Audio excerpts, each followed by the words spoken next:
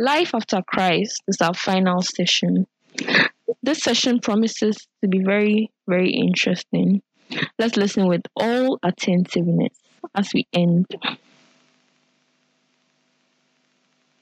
Mr. Fori, I would like you to tell us how your walk with Christ has been so far since your salvation experience. And are there any lessons so far you've learned and would like to share with us? Thank you very much once again. Um, my my life after Christ has been probably the best one I've had so far, in the sense that after coming to this truth, okay, my life after Christ has basically been about an increase in my faith in Christ. All these times, as I'm having my devotion, as I'm listening to speakers and preachers, is just a matter of just increasing my faith in Him. And He has also led me to points where, um, currently or now, I always want to be in His presence. I don't want to leave His presence. I always want to be in service in His house. I want to do something for Him. And I want to share something small. Sometimes when you are walking through the phase of life as a Christian, you definitely come across instances where people would ask you, what is your favorite verse, or what is your favorite this? And I at first I used to have a favorite verse, but then that was back then as I was going through those cycles of I'm a Christian, but then I didn't know Him that much. I'm a Christian, but then it got to a point where I was doubting. I used to have certain verses, certain favorite verses, but then this time around, when I came to this truth, he actually led me to a favorite book, and it's been wonderful, especially in this past one. I've read over it a couple of times, and that's the book of Luke. So when you read the book of Luke, the opening sentences from Luke to Theophilus, he says, "Inasmuch as many have taken in hand to set in order a narrative of those things which have been fulfilled amongst us, just as those who from the beginning were eyewitnesses and ministers of the word delivered them to us, it seemed good for me also, having had perfect understanding of all things from the very first, to write to you an orderly account, most excellent Theophilus, that you may know the certainty of those things in which you were instructed." And this basically sums up how my life after Christ has been. It has basically been about, going through the Bible, going through scriptures, going through, anything concerning the Bible, sermons, and then the Lord just cementing my faith in Him. And I would like us all, when we come to, the salvation power of Christ, that we ought to devote ourselves to God. We ought to devote ourselves to Christ, to fellowship with Christ. And if you really want to understand the things in which you believe in, your fellowship with Him will lead you to certain points where your faith would increase. So this has basically been my life, and it's been a wonderful experience that I pray and hope that all listeners who come to Christ would also get to the point where they just want to be in the presence and worship Him at all times. Thank you. Thank you, Mr. Fori. Miss Hayford, would also like to hear from you. What are your lessons so far? And also, how has your walk with Christ been? In Christ, or my experience with Christ, or lessons learned, I think God is amazing. God is a very, very nice person. That's if you come to really know Him and know His heart. But a lot of times we really don't know His heart, or we don't know what He wants to do or what He's trying to say to us. That's when we come and we tend to worry and veer off.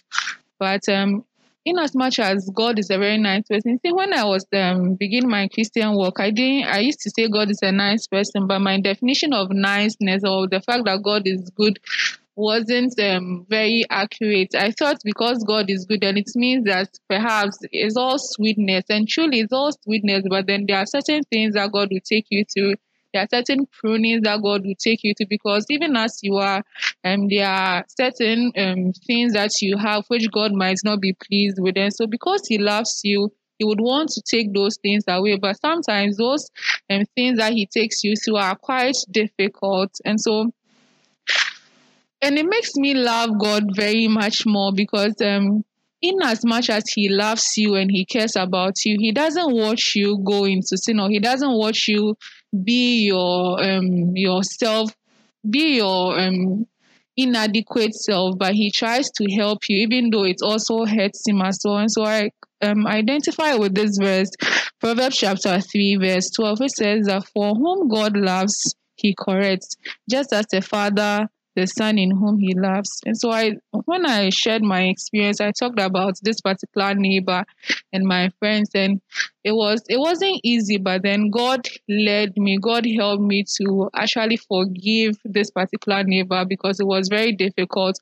So God helped me to forgive this particular neighbor. And even though I never met her again after the experience, I never met her, deep down in my heart, I have no bitterness or resentment towards her. I pray for her sometimes that God will deliver her as well and lead her to Christ. And also my classmates, I pray for her. I used to see her back on campus, but not here.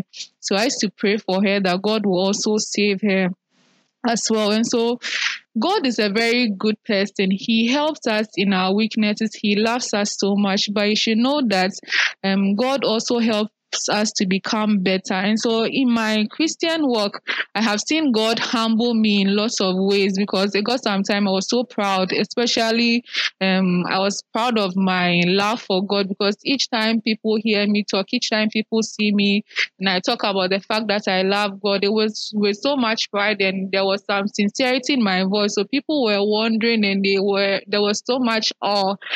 And so it made me have some pride in me. I thought I was the only one who loved God and all that, but God humbled me in the house when we were during the COVID time, and then He told me plainly, like confronted me, that Ajah, you don't really love me as much as you do. And in many, many ways He showed me that. And so God is a very good God, and I like that about Him, because He will not watch you do things which are not right, but then He will correct you, and He loves you. So He corrects us in love. He helps us in our weaknesses. It's all that we could ever find in a person. And so I thank God that He teaches me day by day, and He helps me in my weaknesses. And He's all that I can ever get in a person or a God.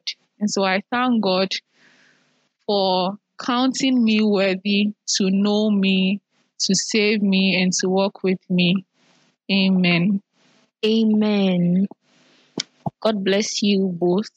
You've been a blessing to us this evening, and I'm sure our listeners will also attest to the fact that they've been blessed immensely by your experiences. So after the salvation experience, the story doesn't end there.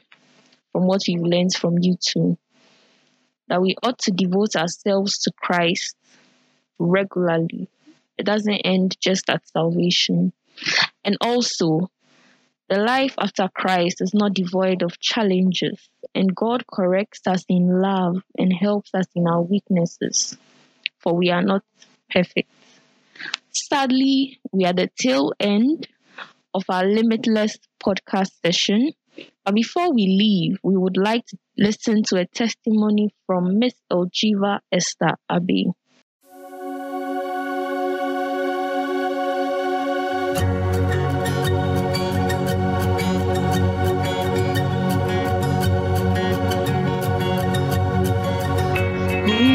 That the highest King would welcome me. I was lost, but He brought me in. Know His love for me. Know His love for me. Who the Son sets free, all is free indeed. I'm a child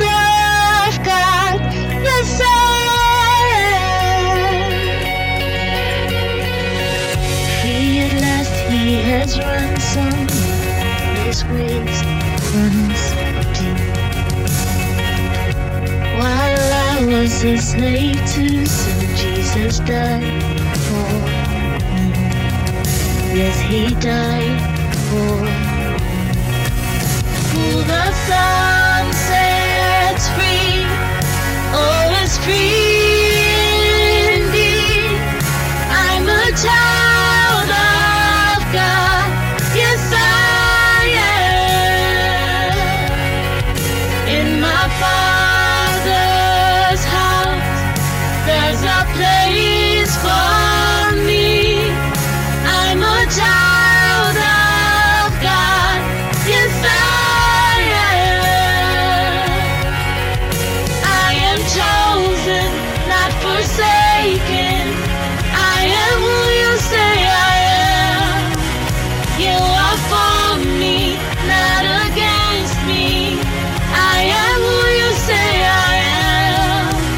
I am chosen, not forsaken. I am who you say I am.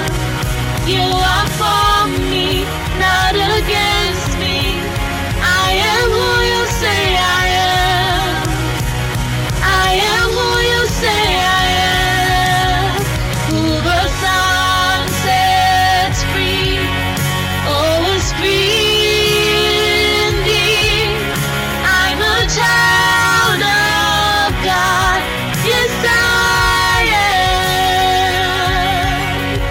In my Father's house, there's a place for me. I'm a child of God. Yes, I am. In my Father's house, there's a place for me. I'm a child of God. Yes, I am. Thank you very much, Miss Abna. My testimony of salvation is a very interesting one.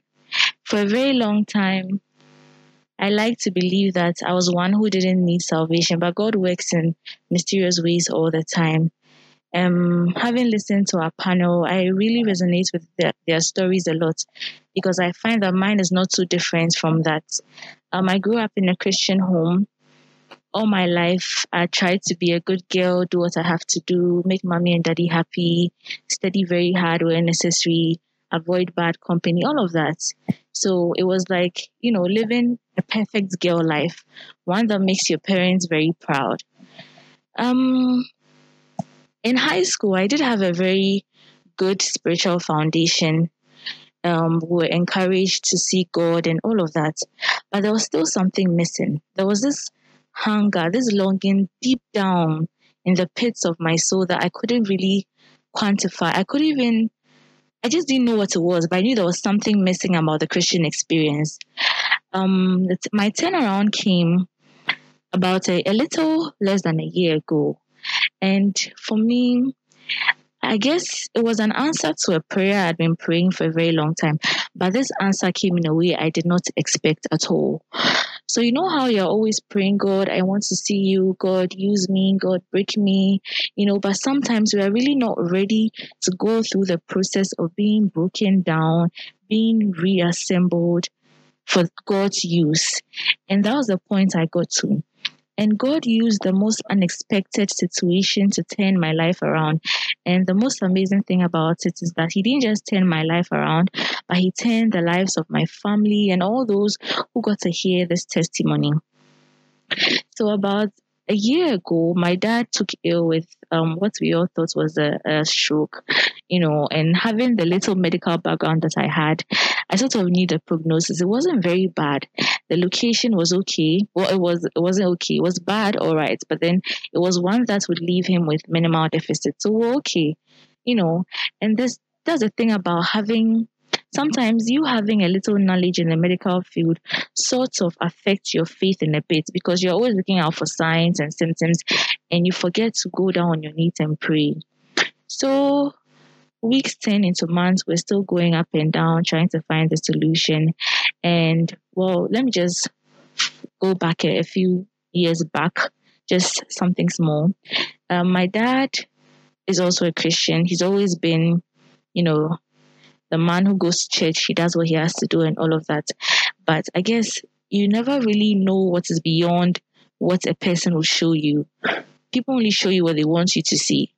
So, well, the story takes a very interesting turn because we had gone up and down from hospital to another, from one prayer home to another, this person prophesying this person revealing this to you, but then there was really no a solution.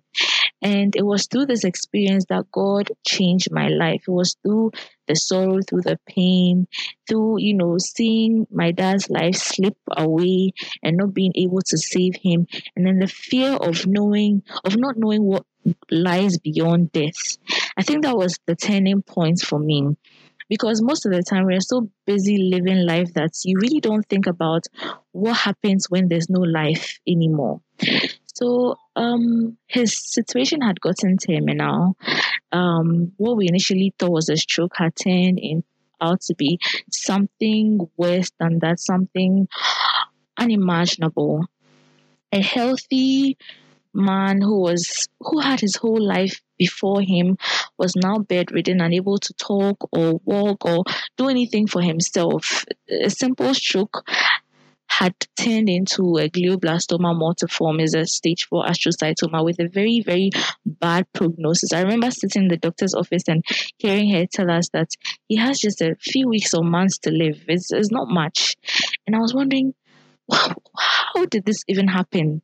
Where did we go wrong? Honestly. So through this experience, I just decided to just draw close to God because, mind you, someone who initially thought medicine could answer the problem was now faced with something that medicine didn't have any solution to. So I really had no other option but to go back to God. God really changed my life through this experience. And my dad, as I mentioned at a point, he couldn't talk or walk. We had been discharged from the hospital. We came home just waiting for the final day when he was just going to take his last breath and everything would be over, because we knew that it was just going to get worse with time. Before that, I had decided to give my life to Christ wholly because I had one or two encounters with God. It was an amazing experience. I'd been praying and seeking the face of God concerning this issue, and I really didn't know what to do. And I had a dream one day, and I knew this was God leading me. This was God telling me what to do. And I remember going to my pastor and calling him, and I said, "Pastor, this is the dream I had. What does it mean?" And before that, I'd heard of people saying, I opened my Bible and God gave me a verse. So I saw God speaking to me through the scriptures. I'm like, okay, that's nice. When is that going to happen? Because sometimes I take my Bible, I close it, and I say, God, lead me. And I open it, and it opens to something completely unrelated to my situation. So I woke up in the middle of the night. I was panting, gasping for breath.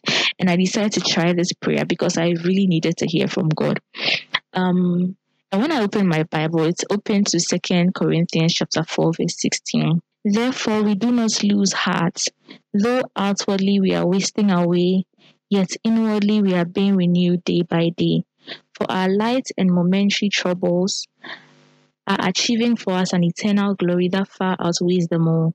So we fix our eyes not on what is seen, but what is unseen, since what is seen is temporary, but what is unseen is eternal.